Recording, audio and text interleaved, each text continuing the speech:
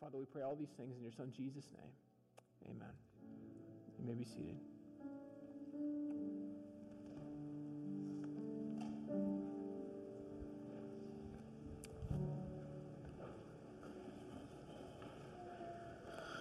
Well, this morning we'll see a video in a few minutes, and we've had just kind of one of those days where I got here really early this morning, and what I didn't plan on was that you can control lots of things with technology, but you cannot control Google, and so Google did not want to work for me today. But so we should have a video later. It's just not the way we would like to do it on the front end. But I've been thinking how each of us have moments in our life, significant moments, kind of markers, if you will.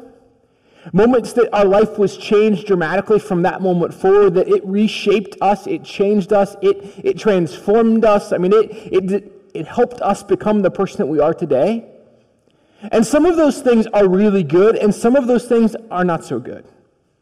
I mean, we look back on our lives and we notice certain things happen and they shaped us, and we're like, "Ooh, yeah, that was really good," and you know, it made me become like this. And other things we go, "Oh, if I could go back, I would." So I started thinking in my own life even, what are the markers of my life? What are the markers that have been significant? What are the things that have shaped me? I mean, there's some kind of obvious ones if you got to know me at all, you know, getting married, having a couple kids, even moving here. Those are easy markers to see. Those don't take much effort. But then if I begin to talking about other markers in my life, and so my parents were here today, and so I decided I'd pick on them. So I won't talk about the fact that, I mean, they got lost on the way to my son's baseball game yesterday because they needed different markers, better signage or something, I don't know. But one of the things that we also begin to find is that markers in our life matter in significant ways. And so I remember when I was about 18 years old, there was a moment when I was talking to my dad, and I was actually giving him a tennis lesson, and we're talking about something pretty significant, and he, in the middle of that, he stepped over the net. He's like 6'4", so it's not that hard to do. I mean, for me, it's pretty impressive. I'd have to jump, but he didn't. He just kind of walked.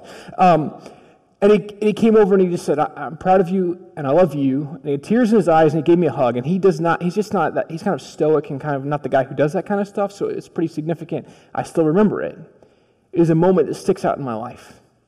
Or I could tell you when I was 17, I had been away playing tennis, and I came back from a tournament, and I got home. It was about 11 o'clock on a Thursday. I'll never forget it. And I walked in the house, and my mom said, "Aaron, will you sit down?" My mom cut hair, and she was sitting in the room where she cuts hair at our house, and I sat down, and she says, she had tears in her eyes. She said, I need to talk to you about something. She said, "Your cousin died tonight." And I'm racking my brain. I don't know. What? She said, "Well, you know, you actually haven't seen him since you're about 3 years old." And so it's kind of each of our families have unique stories, and sometimes there are stories that have backgrounds that you didn't know anything about, and this was one of them for me. And he was killed by a drunk driver that night. And so she looked at me after all this, and she just said to me, and we talked about the next 2 days, was there's nothing you can do in your life that your dad and I will not be a part of. There's nothing you can do that we won't offer forgiveness, that we won't be with you, that we won't talk with you through it. So don't ever think there's anything you have to hide or that you have to keep to yourself. And so that moment also stands out. But see, those are kind of relatively good moments in my life, but there are other moments that stand out that aren't so good.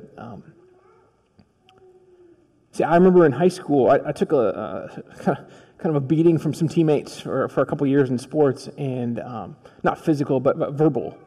And so it got to the point where I kind of became someone I didn't want to become. I just, rather than speaking, I would be silent. And so I would watch stuff happen in every aspect of my life and stay silent. And it wasn't really how I think God wired me, but it was the way I'd kind of allowed myself to be shaped into. And so there was this moment when a girl, Amanda, and I have tried to find her since this day, and I cannot find her anywhere online. And so you probably don't know her, but if you do, her name's Amanda Combs. If she got married, that's great. I don't know. But Amanda was a girl in school, and she was always severely overweight. And so there was this moment in the hallway where she was just getting blasted by other students. And everything in me knew it was wrong, but nothing in me wanted to say anything because I was afraid that would be turned on me. And so I stayed silent, and I watched her sobbingly walk down the hallway. And that scene is etched in my mind because everything in me wishes I had spoken up, wished I had stood up, that I had said something because I knew I should and I was capable and I could have stopped it, and I didn't. And so I made a vow that day that I would never be silent for someone who was oppressed or marginalized or pushed aside ever again. Because, see, I can't go back and fix that moment. I can only move on from it. But there are markers. It was a marker in my life that has shaped me. See, sometimes other markers in our life shape us spiritually. I'll tell you the moment when I was in college, and we have these places, they're called benches, or some people think they're weird pieces of wood in the front of a sanctuary in a church. That's cool too. But they've been significant in my life. There was a moment my senior year of college where I was praying at an altar, a place kind of like this. And I was just praying God would give me direction, and I would know what to do with my life. And I knew I wanted to do ministry, but all that, it was just this kind of fearful thing of what's next. In just a couple months, I'm done from here, and I don't know where I'm going. And I remember kneeling and praying and just kind of crying, and a professor came up and he put his hand on my shoulder as he was walking by, and he just whispered these words into my ear. He says, "I have great faith in you." And in that moment, it was as if God was speaking to me, and so I went to him a couple years later. And so that became pretty significant to me. I mean, he'd come to a tennis match or two. I mean, he was kind of invested in me, and I went to him a couple years later, and I said, "I don't know if you remember doing this. I don't know if you remember this, but this really was significant for me." I mean, it was as if God was speaking through you to me in that moment. I needed to hear that. And he says, "Well, I sensed you needed to hear that, and God was telling me to tell you." Marker in my life. See, the truth is, everyone in this room has markers in their lives. Some of them are good. Some of them are things you look back and you smile. Other things you go, oh. I mean, some of us have been abused, beaten, neglected, unloved, unwanted. I mean, the list goes on. And so those things have marked us as well. And we look back on our life, and they are pivotal moments that have shaped us to who we have become today. But what if the markers in our life, in fact, I don't care how old you are in this room, there will always be another marker in your life, something that will reshape you in a new way. What if God really does want to shape us and mold us into something better? What if he really does want us to have markers in our lives that change us dramatically? See, I've been reading a lot about young people in the church today and why they're staying or leaving the church. And one of the things I've become very convicted of is this, that if churches don't grow young, they grow old and they die, and that's not good. So what is it that young people are desperately searching for? And there's kind of three things. They want to know their identity. Who am I? They want to know where they belong. And they don't know what their purpose is. So identity and belonging and purpose. Who am I? Where do I fit? What's the point of this? But the truth is, I don't think it's just young people that want to know that. I think it's all of us. I think it's more pressing when we're young. But I think it matters all of our life. Who am I? Where do I fit? What's the purpose of my life? And so it's kind of crazy to think that I think there's a connection between markers in the life of Jesus and markers in our life, but I think that's true. And this morning we'll be in Luke chapter 3, verses 21 through 38, and we'll look at that in just a few moments. But this story we looked at last week that Little Morris shared about was the story of John the Baptist, who came and he was preaching this message of repentance. In other words, turn from the life you have been living and go another way. In other words, he was baptizing people, saying, let this moment be a marker in your life where who you used to be is no longer who you are. And he looked at the person of John the Baptist himself, who said, I must decrease so that he can increase. In other words, I need to become less so Jesus can become greater. And Jesus comes into the scene, and this is kind of where the story picks up. And so we've talked about the gospel writer Luke was just a Greek doctor who wanted people to know the Jesus that changed his life, because there had been a moment in time, a marker, if you will, which had changed him, and he wanted others to experience that same marker in their lives. So you stand with me this morning as we read from Luke chapter 3. Luke chapter 3, beginning with verse 21.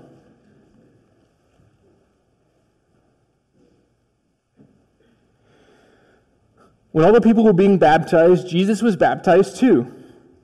And as he was praying, heaven was opened and the Holy Spirit descended on him in bodily form like a dove.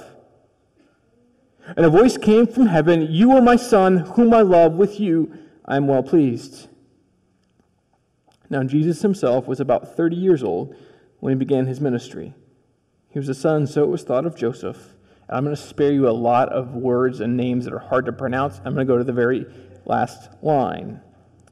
Son of Seth, the son of Adam, the son of God. The word of the Lord. You may be seated.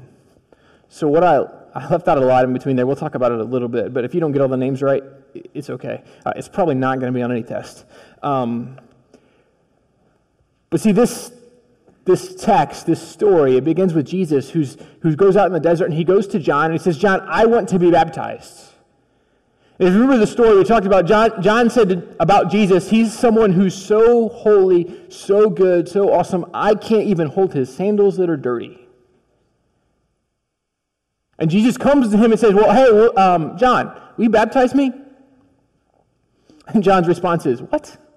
No. You can baptize me if you want, but Jesus says, no, I want you to baptize me.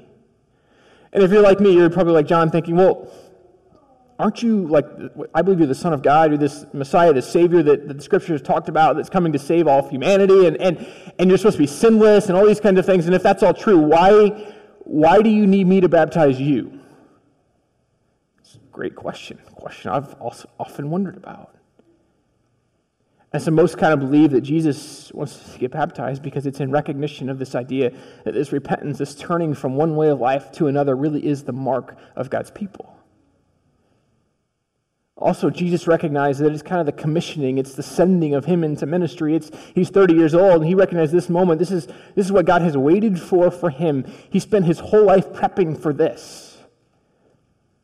And so Jesus is baptized, and the moment he's being baptized, he's praying as he's baptized, and it says the heavens opened up, and the voice of God said, "This is my Son, whom I love, with him I am well pleased."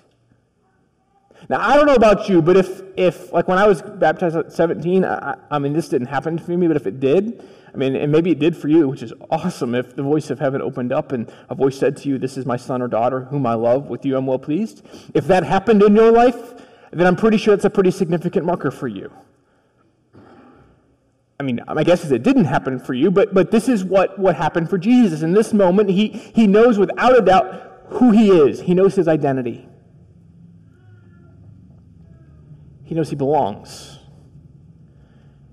And in this moment, Jesus also knows his purpose as a part of the redemption, that he really is the one that's come to save the world. And in this moment, Jesus knows his identity, he knows he belongs, and he knows his purpose. And after this, we see Luke tells us the story of Jesus' family. And at first glance, it's kind of like, what's the point of this? I mean, Matthew does it really early on in the story, which makes sense. I mean, Jesus isn't even born yet, and he's telling the genealogy. That makes some sense. I mean, I get that. But why here? Why in Luke's gospel does he tell us after the birth, after all these things? Why now does Luke tell us the genealogy of Jesus? And if you're, you don't need to be a biblical scholar to notice that Matthew and Luke's genealogy is different. And most people are like, well, yeah, that doesn't make any sense. True. But most believe that this one actually probably is the genealogy of Mary, and the Matthew's is really the genealogy of Joseph, which would make some sense in that culture that you would recognize both and know both. But what we see in this genealogy is probably what so many of us see in our own lives. We look back, and not everything in it is perfect. I mean, we could pick on David. David's in both genealogies, and we probably know the story of David. I mean, there's even a television show that came out a year or two ago. It didn't last very long. Wasn't all that well written. David's story probably is more interesting than the show was. But David was this king, a man after God's own heart, and yet in the midst of that, he saw his neighbor's wife, and he decided that he liked his neighbor's wife, and so he had her come to his house. Story goes this way, that they were together, and then he had her husband killed. I mean, it doesn't sound like a great story in a family tree, right? I mean, that's not one you tell at the dinner table. There are other people in the story. I mean, we could go back to Adam. I mean, this first man, right? I mean, his choice really is this, that God loves humanity enough to create us in such a way that we're in relationship with God. And so Adam says, well, here's the thing. God, I like you. And I understand that for you to show love to us and for us to be in a loving relationship, that we have to be able to choose to not be in relationship with you. And so the truth is, I'm just going to choose not to be, and I'm going to do what you told me not to do. It's the crazy part about God. He loves us enough to let us go where we want to go. It's also why some of the markers in our life we don't really love. This genealogy of Jesus isn't perfect, and I laughed. I mentioned in the first service that the first wedding I ever officiated, because we've all got that kind of crazy aunt or uncle or cousin or nephew, or we're the crazy person in our family. And the first wedding I ever officiated, it was one of those, like, I got a call on Tuesday because the pastor was supposed to do it, backed out, and the wedding was Saturday. And so I said, did you guys do any premarital counseling? And they said no, and I wasn't even married. And so we did this crash course 2-day premarital counseling where I'm calling a counselor going, hey, what should I say? They said this, how do I respond? I mean, this is kind of what it was like. So at the wedding, they said, would you like to stay for the reception? And I wasn't smart enough to say, no, I would not. I don't know anyone. I don't want to be there. That's what I should have said. Instead, I said, oh, sure, I'd love to be a part of your reception. So I gathered at the reception, and they stuck me in the back corner at the table with the crazy uncle and his new wife, and I learned all kinds of stuff about their family that I never needed to know. Jesus' family tree is not much different than ours. But in this moment where he's baptized, the heavens open up and God speaks to him and says, you are my son, whom I love. With you I am well pleased. See, I think there are significant moments in our life, markers, if you will, signs. We look back and they have shaped us. And for Jesus, this was one that shaped him for these last 3 years of his life, the 3 years of his ministry. And it was these words, you are my son, whom I love. With you I'm well pleased. And see, I believe with all that I am that God wants to say to you and I, you are my son, you are my daughter, whom I love. With you I am well pleased. He wants to give us an identity. He wants our identity not to be wrapped up in our job or our family or anything else. He wants our identity to be wrapped up in him as one of his children who is loved. At the same time, he wants us to belong to part of the community of faith. I mean, it's part of what John did earlier this morning by becoming a member of our church. It's this idea that God wants us to be connected to one another in the context of community, and he wants us to shape us and mold us in such a way that we are radically transformed. We do this together. So where do you belong? Yeah, you belong. We're going to make room for you. We will make room even for the crazy uncle. And what's our purpose? It's the same one as Jesus, to redeem the world. But most of the time, we look back at our life and we think we have been so shaped by our past. We've been so shaped by our past that we're stuck in the present. We don't even think about the future. And see, what Jesus recognizes is in this moment, he knows kind of what's going to come. I mean, he's read the scriptures. He knows how this ends for the person who's the Savior, the Messiah. He knows he's going to die, but he knows his future about being redeemed, restored, the resurrection of all things. And so he says, well, I'm not going to be defined by my family's past or even by my present, but I'm going to let the future reality of who God is going to create me to be my present guide. And it's true for us. What if the markers of our past, maybe they have shaped us to this day, but what if they're not the markers that shape us for tomorrow? Or even for right now. It's why I believe that sometimes we miss the part about this repentance, this turning from one way of life and moving to another that reshapes us and reorients us to a new understanding of who God is. It's why today that we all need new markers in our life so that we know that our past doesn't have to define our present, and it sure as heck doesn't have to define our future.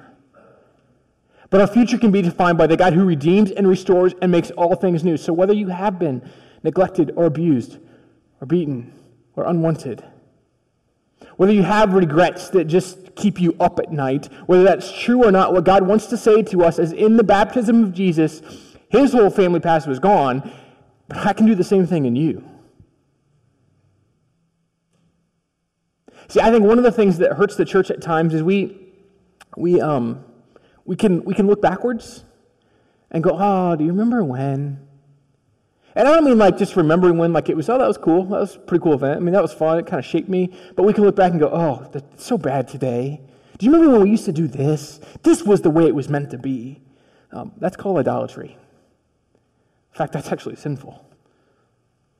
But what if we recognize the value of the past, but what if we didn't live in it? I mean, part of the church that's healthy, it's confessional. It's recognizing that, hey, it's awesome what's happened before, but we want to repent of where we were wrong in those days. We want to repent of where we're wrong in these days, and we want to be the church of the redeemed people that transforms the world today and tomorrow.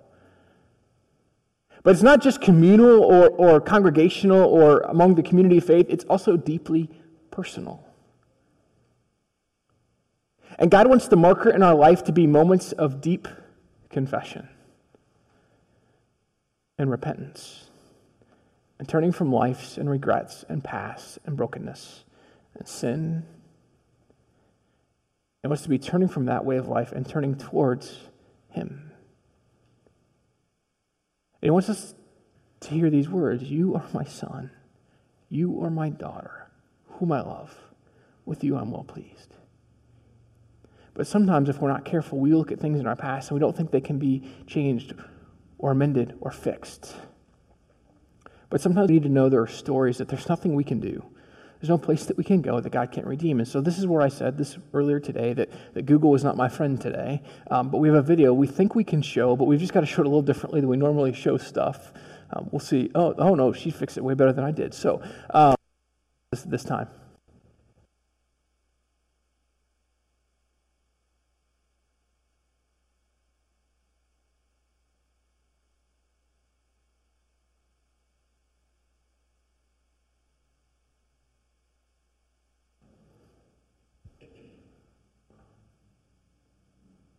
Oh, it's muted on the screen. I can see that from here. I don't know if that's helpful for on the butt. There you go.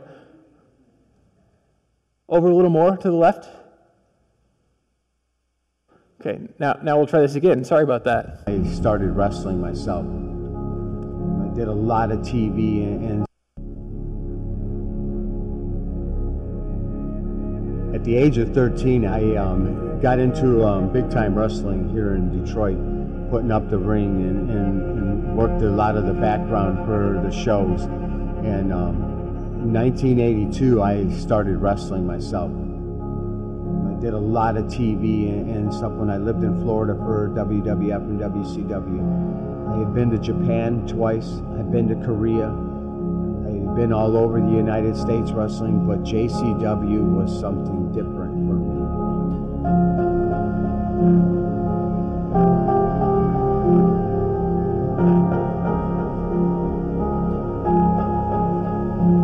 The darkness in the wrestling just made it so easy for me to take my anger and my frustrations and my guilt and my shame and everything that was bottled up inside of me would come out on my opponent. When I was a child, my mother had epilepsy, so my fear, I'd watch her have her spells and wake up and be all bloody. And when you're 2 or 3 years old, I remember hiding in a broom closet. I hid for hours and hours. I can remember being in trouble and hiding and coming out like 6, 7 hours later and no one even remembering why I was hiding. Then my father would beat me because I was such a horrible child, and all it was I was so full of fear that's what made me close up and kind of completely close off from everybody, because I didn't know how to communicate what was really wrong, but I knew that I wasn't liked even at that point, so that I was pushed away as a child, and I hid. The wrestling became my hiding area, where I could completely hide from me or anybody around. And I wasn't Tom Lapeer anymore. I became Tommy Starr, the death dealer. I could hide and do all my drugs. I could hide and do all my cutting. My favorite weapon was anything wrapped in barbed wire. I could jump off from balconies and go wrapped in barbed wire and go through tables wrapped in barbed wire and come up all bloody. And it still wasn't enough. That I'd go home and I'd beat myself with a kendo stick and I'd cut myself and cut myself.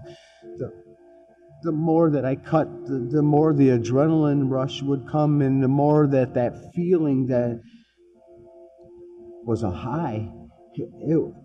For me, it was better than going to get the best drugs you could buy. It was at that point that the darkness really, really took over. I was going to lose my family. My wife finding out the stuff that I'm doing with the drugs and all this stuff is all starting to cave in. The police would come and make me leave the house. Or my wife at one point said she was leaving and took the kids. The problem was that they never knew who it was that was coming home.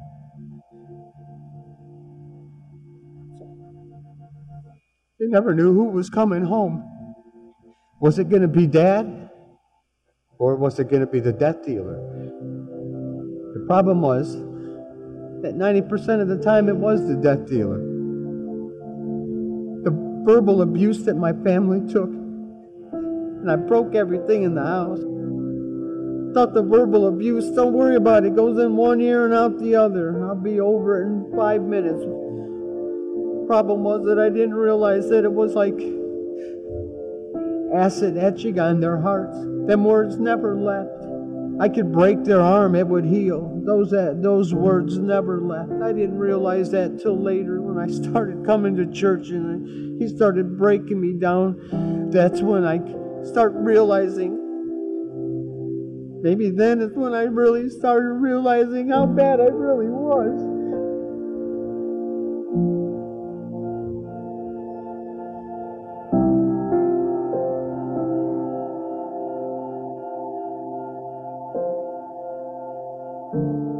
It wasn't until I was sitting there in that sermon that day and I realized that someone told them that I was here.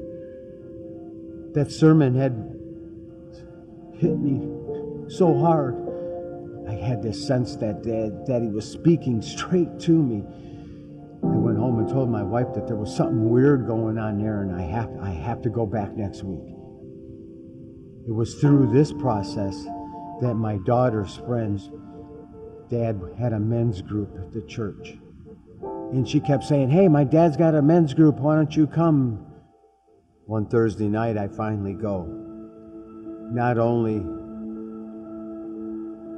do they all look like they've got it all together and everything, the group is called Men of Light. After I had dumped all this onto the table of my past sinful life and what I had been doing, I knew that feeling came over me that I'm not going to be able to stay now. They're going to ask me to leave. There's no way that someone like me could be in church. They're going to ask me to leave. It was totally the opposite. I felt love for the first time. I never grew up with love. I had no clue what love really felt like. And it was through the Men of Light and the gentleman there that I could accept Christ as my Savior, my personal Savior. God has transformed my life completely. I'm a better husband. I'm a better father now. They don't have to worry about who's going to show up anymore. The death dealer is gone. And it's all because of Jesus Christ. God takes my past, my darkness, and actually can use it to help other people. I was at church greeting one morning and a car pulls in and this gentleman says, "I don't know why I'm here." He says, "I can't come in here." And he pulls up his pant leg to show me he's got tattoos on his leg. And it was an ICP tattoo and he was worried about coming to our church. God can take our horrible background and make such a loving story, His story, out of anything. If He could take that dark side of me, the death dealer, and give him light, you turn him into this. Nobody. There is nobody. I don't care what you've done or where you're at. You're not too far gone. There's nobody too far gone that Jesus can't reach. See, today, I think each of us have markers in our life. Some we look back on fondly, and some of them we look back and we wish they were just different. But what I believe with all that I am today is that God desperately wants to give us new markers. Ones that erase old ones, ones that overcome them, ones that trump them, ones that we look back and we know they have changed us and shaped us so that our story begins to look like the story of Jesus. And Tommy's story, no, maybe nothing about his story resonates with you. But here's a guy named a guy named Brennan Manning whose story I think matters to us. And I'm just going to read it to you quickly. After 22 years of living by secondhand faith, on February 8th, 1956, I met Jesus and moved from belief to faith. It was noon. The Angelus bell from the cloistered Carmelite monastery sounded in the distance. I was kneeling in a small chapel in Loretto, Pennsylvania. At 5 minutes after 3, I rose shakily from the floor, knowing that the greatest adventure of my life had just begun. I entered a new perspective, accurately described by Paul in Colossians 3:11, which says this: Christ is all and is in all. During those 3 hours on my knees, I felt like a little boy kneeling at the seashore. Little waves washed up and lapped against my knees. Slowly, the waves grew bigger and stronger until they reached my waist. Suddenly, a tremendous wave of concussion force knocked me over backward and swept me off the beach, reeling in midair, arching through space, vaguely aware that I was being carried to a place I had never been before, the heart of Jesus. In this first ever in my life experience of being unconditionally loved, I moved back and forth between ecstasy and fear. The moment lingered on in a timeless now, until without warning a hand gripped my heart. I could barely breathe. The awareness of being loved was no longer gentle, tender, and comfortable. The love of Christ, the crucified Son of God, took on the wildness, fury, and passion of a sudden spring storm. Jesus died on the cross for me. I'd known that before, but in the way that John Henry Newman describes as notional knowledge, abstract, far away, largely irrelevant to the gut issues of life. Just another trinket in the dusty pawn shop of doctrinal beliefs. But in one blinding moment of saving truth, it was real knowledge calling for personal engagement of my mind and heart. Christianity was being loved and falling in love with Jesus. Later, the words in the first letter of Peter would illuminate and verify my experience. You did not see him, yet you love him. And still, without seeing him, you are already filled with a joy so glorious that it cannot be described.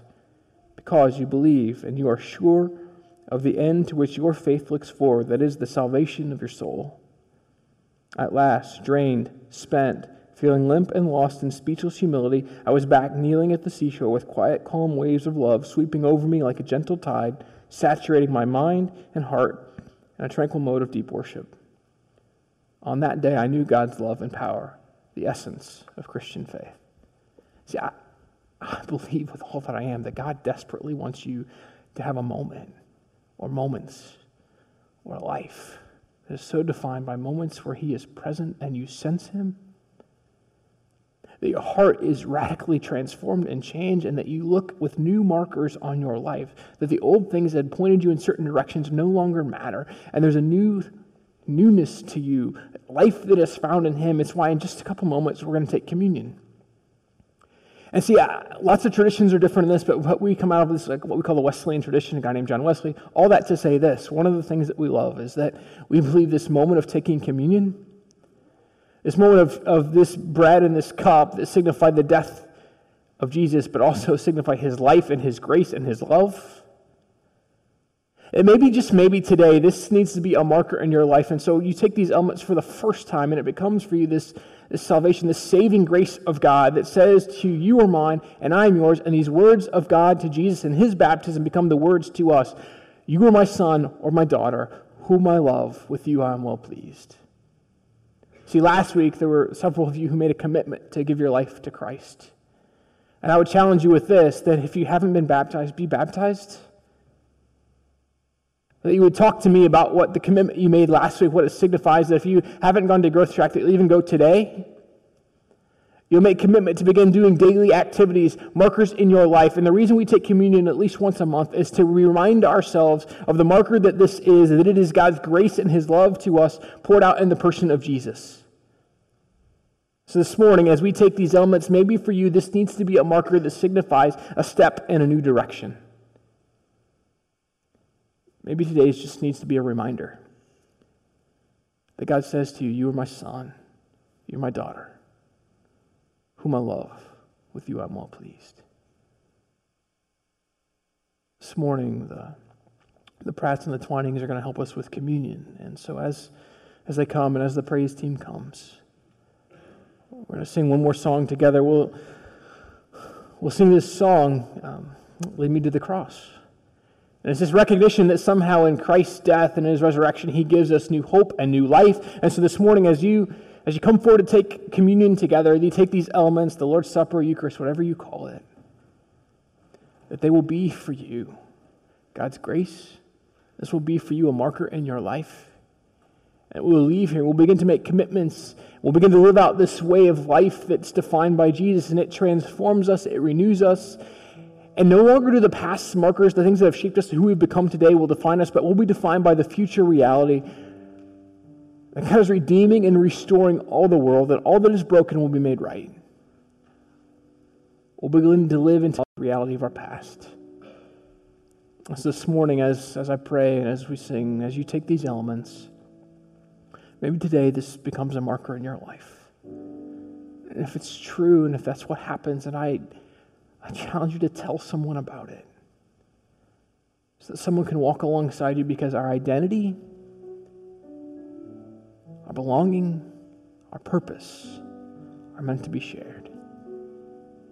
Father, we come before you this morning. We thank you for the way you are near to us, the way you come in the midst of broken moments, the way you come to us in the midst of celebrations and highs, the way you are near in every aspect of our life. So, Father, today we pray that in these moments, as we prepare to take these elements that represent your love and your grace to us, that they would shape us and mold us, and we'll be so defined by a God who loves us, who says to us, you are my son, you are my daughter, whom I love, with you I am well pleased. So, Father, today as we take these elements, maybe for the first time, it's a moment of turning, a moment of repentance for us. And so we pray that you will continue to use us and change us so that the story of Tommy is our story as well. We pray this all in your son Jesus' name. Amen.